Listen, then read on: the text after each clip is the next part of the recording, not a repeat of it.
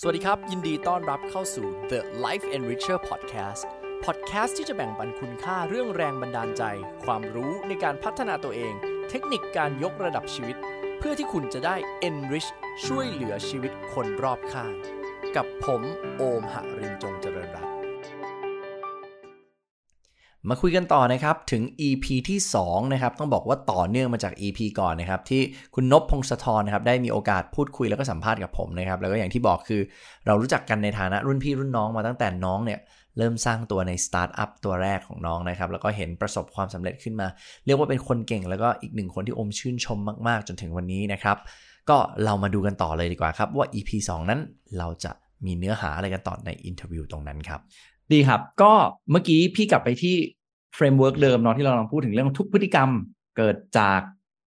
อารมณ์เกิดจากความคิดเกิดจากความเชื่อและเกิดจากประสบการณ์ในอดีตนะครับแล้วการเข้าใจ NLP มันคือการไป rewiring ทั้งกระบวนการตรงเนี้ยไปปรับใหม่เพื่อให้สุดท้ายผลลัพธ์ที่เราต้องการมันเปลี่ยน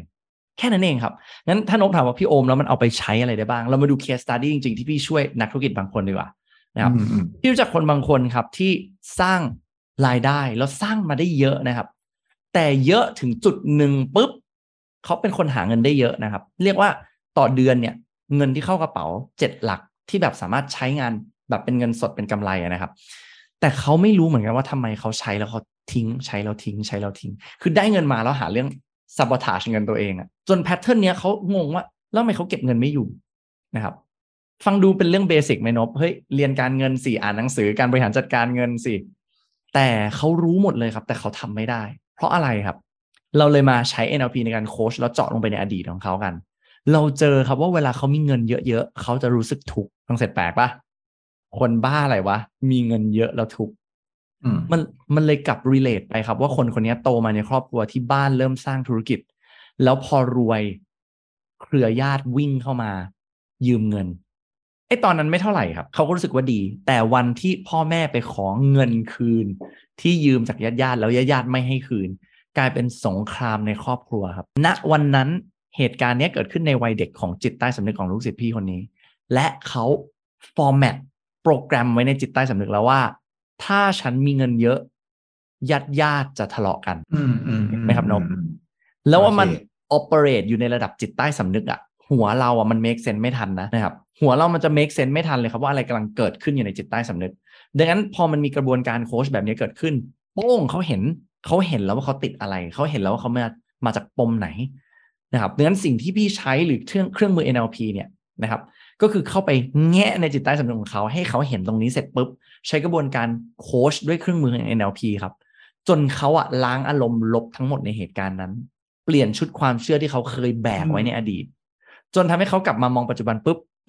ก็ไม่เดือดร้อนแล้วนี่การมีเงินเก็บเขาไม่โดนกระตุ้นจากจิตใต้สำนึกว่าฉันต้องใช้เงินทิ้งแล้วนี่ความเชื่อนั้นโดนหักล้างไป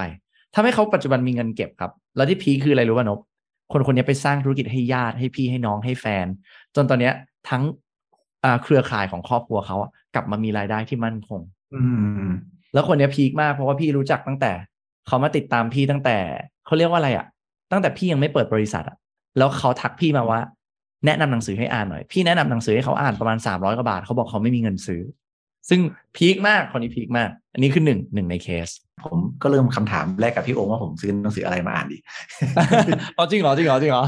ใช่ก็ผมเจอครั้งแรกที่โอมก็เลยแนะนำหนังสือก็คืออะไรวะไขรหัสลับสมองเงินล้านใช่กันได้ใช่คือเมื่อกี้พยายามฟังตามแล้วก็มันก็มีจุดที่เรารู้สึกว่าเอ้ยมัน make sense มีจุดที่เราเหมือนกันเช่นแบบมันก็เข้าใจนะว่ามันเป็นความเชื่อเขาแต่ว่าแล้วความเชื่อเขาเปลี่ยนเองไม่ได้เหรอมันต้องมีคนแง่เหรอแต่ตอนนี้ผมได้คำตอบแล้วมันก็เหมือนที่ผมเชื่อว่าถ้าผมออกกำลังกายทุกวันผมจะมีซิกแพคแต่ผมทำไม่ได้สักทีอะไรอย่างเงี้ยพี่มันก็คงเป็นเรื่องเดียวกันนั่นแหละประเด็นมันคืออย่างนี้ไว้นกเรื่องบางเรื่องเรายังไม่รู้เลยว่าเรามีความเชื่อนั้นอยู่ตอนที่พี่ไปเรียน NLP พี่เข้าไปด้วยโจทย์ที่ว่าพี่ไม่มีอะไรที่ต้องไปจัดการตัวเองนะพี่มาเรียนศาสตร์เนี่ยเพื่อจะไปช่วยคนอื่นแต่วันที่พี่เข้าใจพี่แม่งเจอเยอะโคตรเลยกับตัวเองน้ำตาแตกพากเลยนะครับแล้วการที่เจอกับตัวเองเนี่ย the best scientific proof คือถ้าเรามี hypothesis เราต้อง prove ก็คือเข้าไปลองเรียนรู้แล้วนั่นน่ะคือจุดที่ทำให้พี่แม่งฉีกตัวเองออกมาแล้วก็มาเจองานตรงนี้แล้วเป็นงานที่ฟูลฟิลพี่มาก อืมเข้าใจแต่นี่คือพยายามคิดตามอยู่แล้วก็ผมว่ามันก็ make sense กับหลายๆเหตุการณ์ในชีวิตผมนะเพราะมันก็มีบางครั้งที่เรารู้สึกว่าเราแบบมั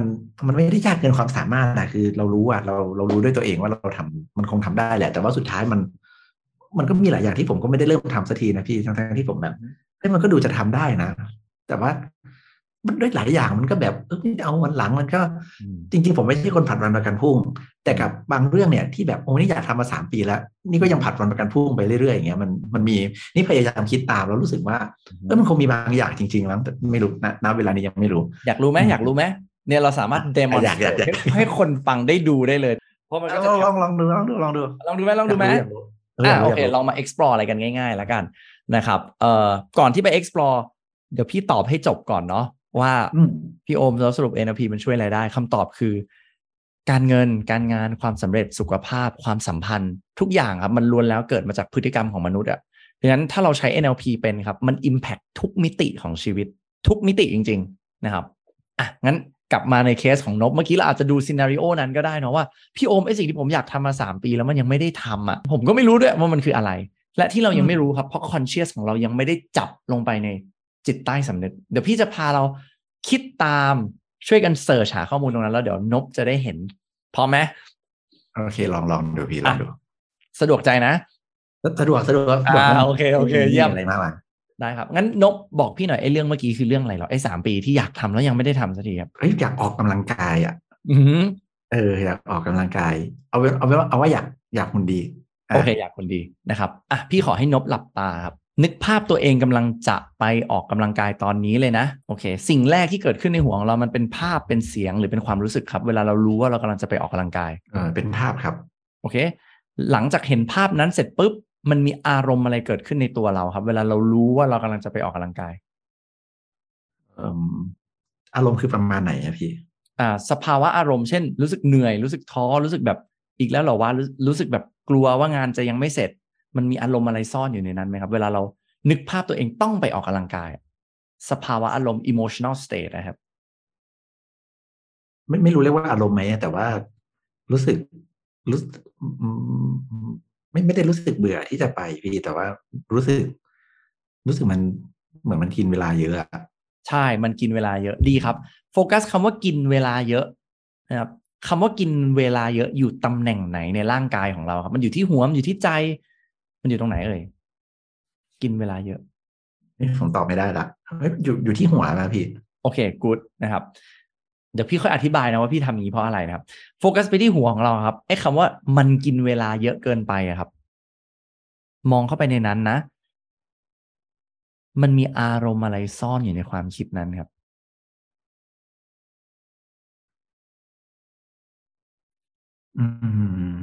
อารมณ์นะครับใช่อารมณ์เช่นอะไรอะพี่เช่นครับมันอาจจะเป็นความกลัวว่าเวลาจะไม่พออาจจะเป็นความรู้สึกเสียใจที่เราไม่ได้ใช้เวลากับสิ่งที่เราควรจะต้องทำอยู่ใช่อันนี้เลยครับเรารู้สึกเสียดายละรู้สึกเสียใจว่าเราใช้เวลากับสิ่งเราต้องทำอย่างนี้มันสำคัญเร่งด่วนกว่าใช่ครับมันสำคัญและเร่งด่วนกว่าเยี่ยมครับความเสียดาย0 ถึง 10อยู่ที่เท่าไหร่10คือเสียดายมากครับพี่โอมเสียดายมากๆเหมือนกันนะครับเสียดายสักผมให้8 หรือ 9เลยครับโอเคมองเข้าไปในความรู้สึกเสียดายมีความรู้สึกโกรธอยู่ไหมครับโกรธว่าอะไรนะพี่ไม่รู้เหมือนกันบางคนอาจจะมีครับมันอาจจะโกรธตัวเองที่ manage ตัวเองไม่ได้หรืออาจจะมีความโกรธที่เรารู้สึกว่าโอเคไม่รู้เรียกว่าโกรธไหมแต่ก็ไม่พอใจที่ตัวเอง manage เวลาเรื่องนี้ไม่ได้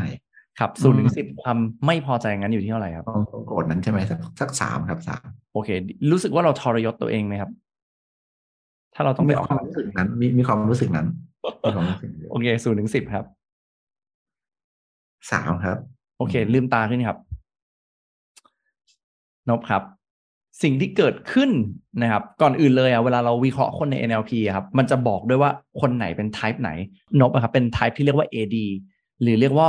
audio digital คือจะเป็นคนที่ประมวลผลหรือเรียนรู้กลไกของสมองผ่านการคิดในหัวเยอะนะครับคนเหล่านี้จะลอจิกสูงจะช้าในการจับอารมณ์ตัวเองนะครับแต่จะประมวลผลเร็วนะครับถ้าโดย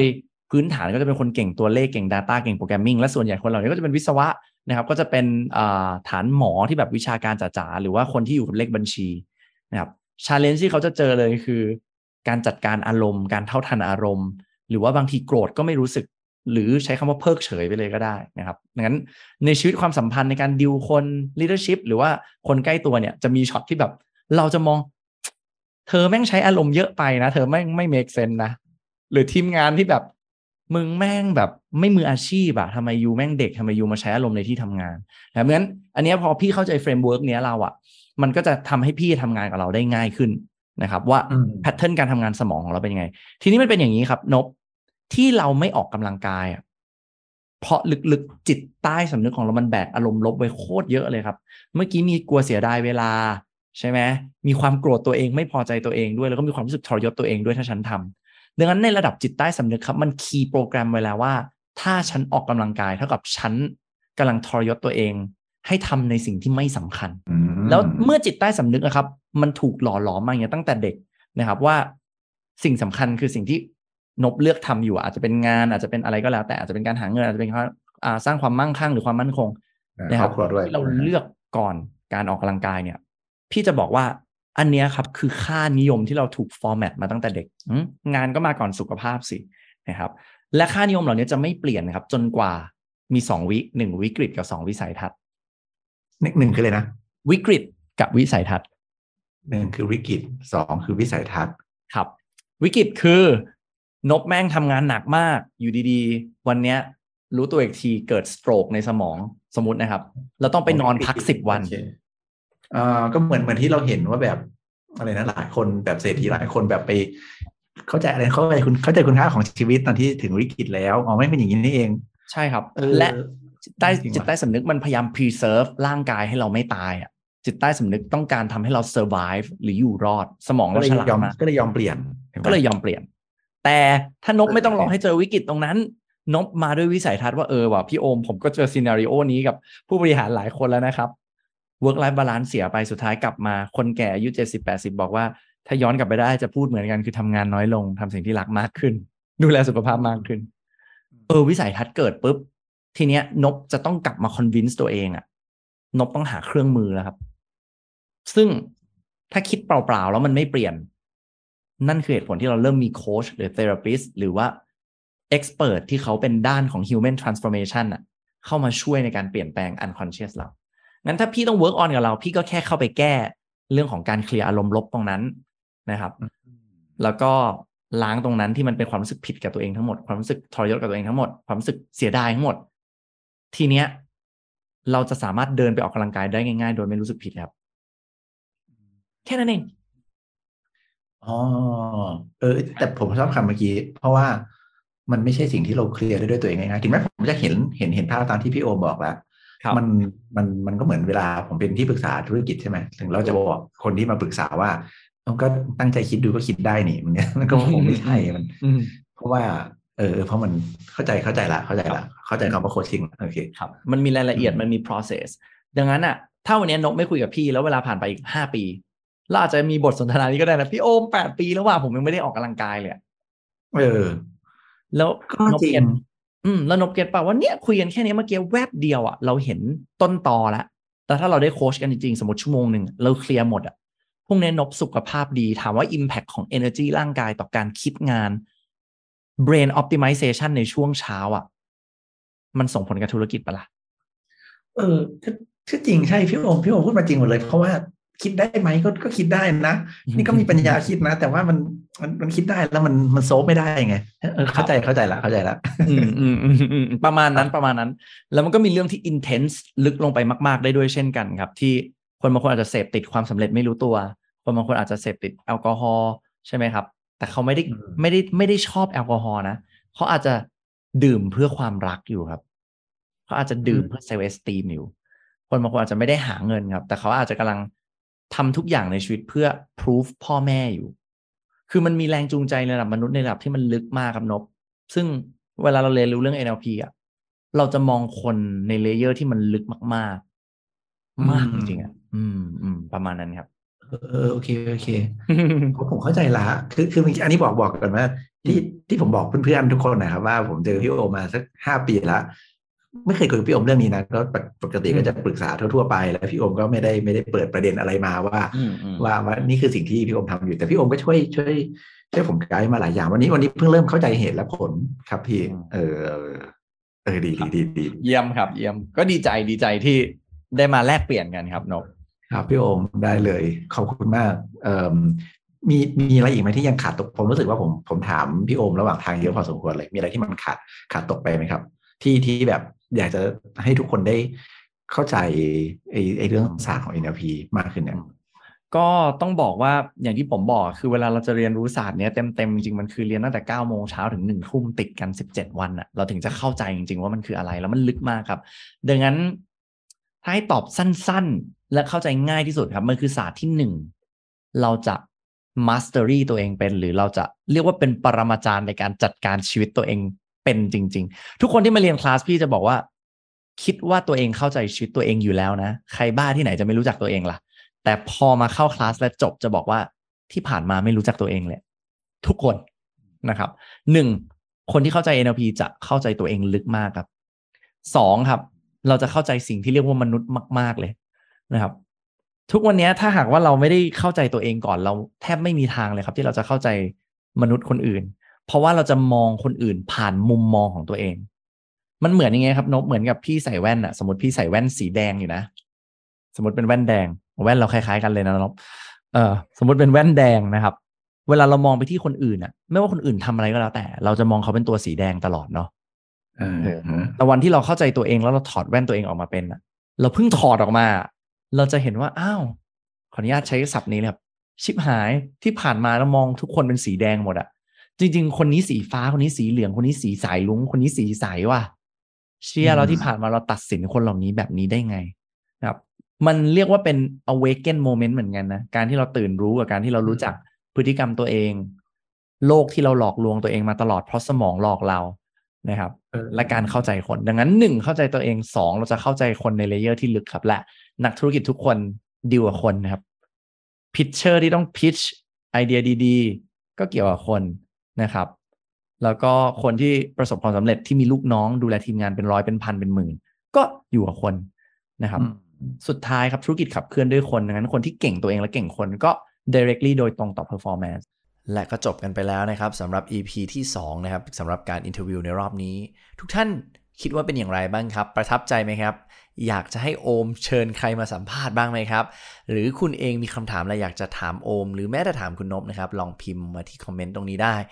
โอมเองก็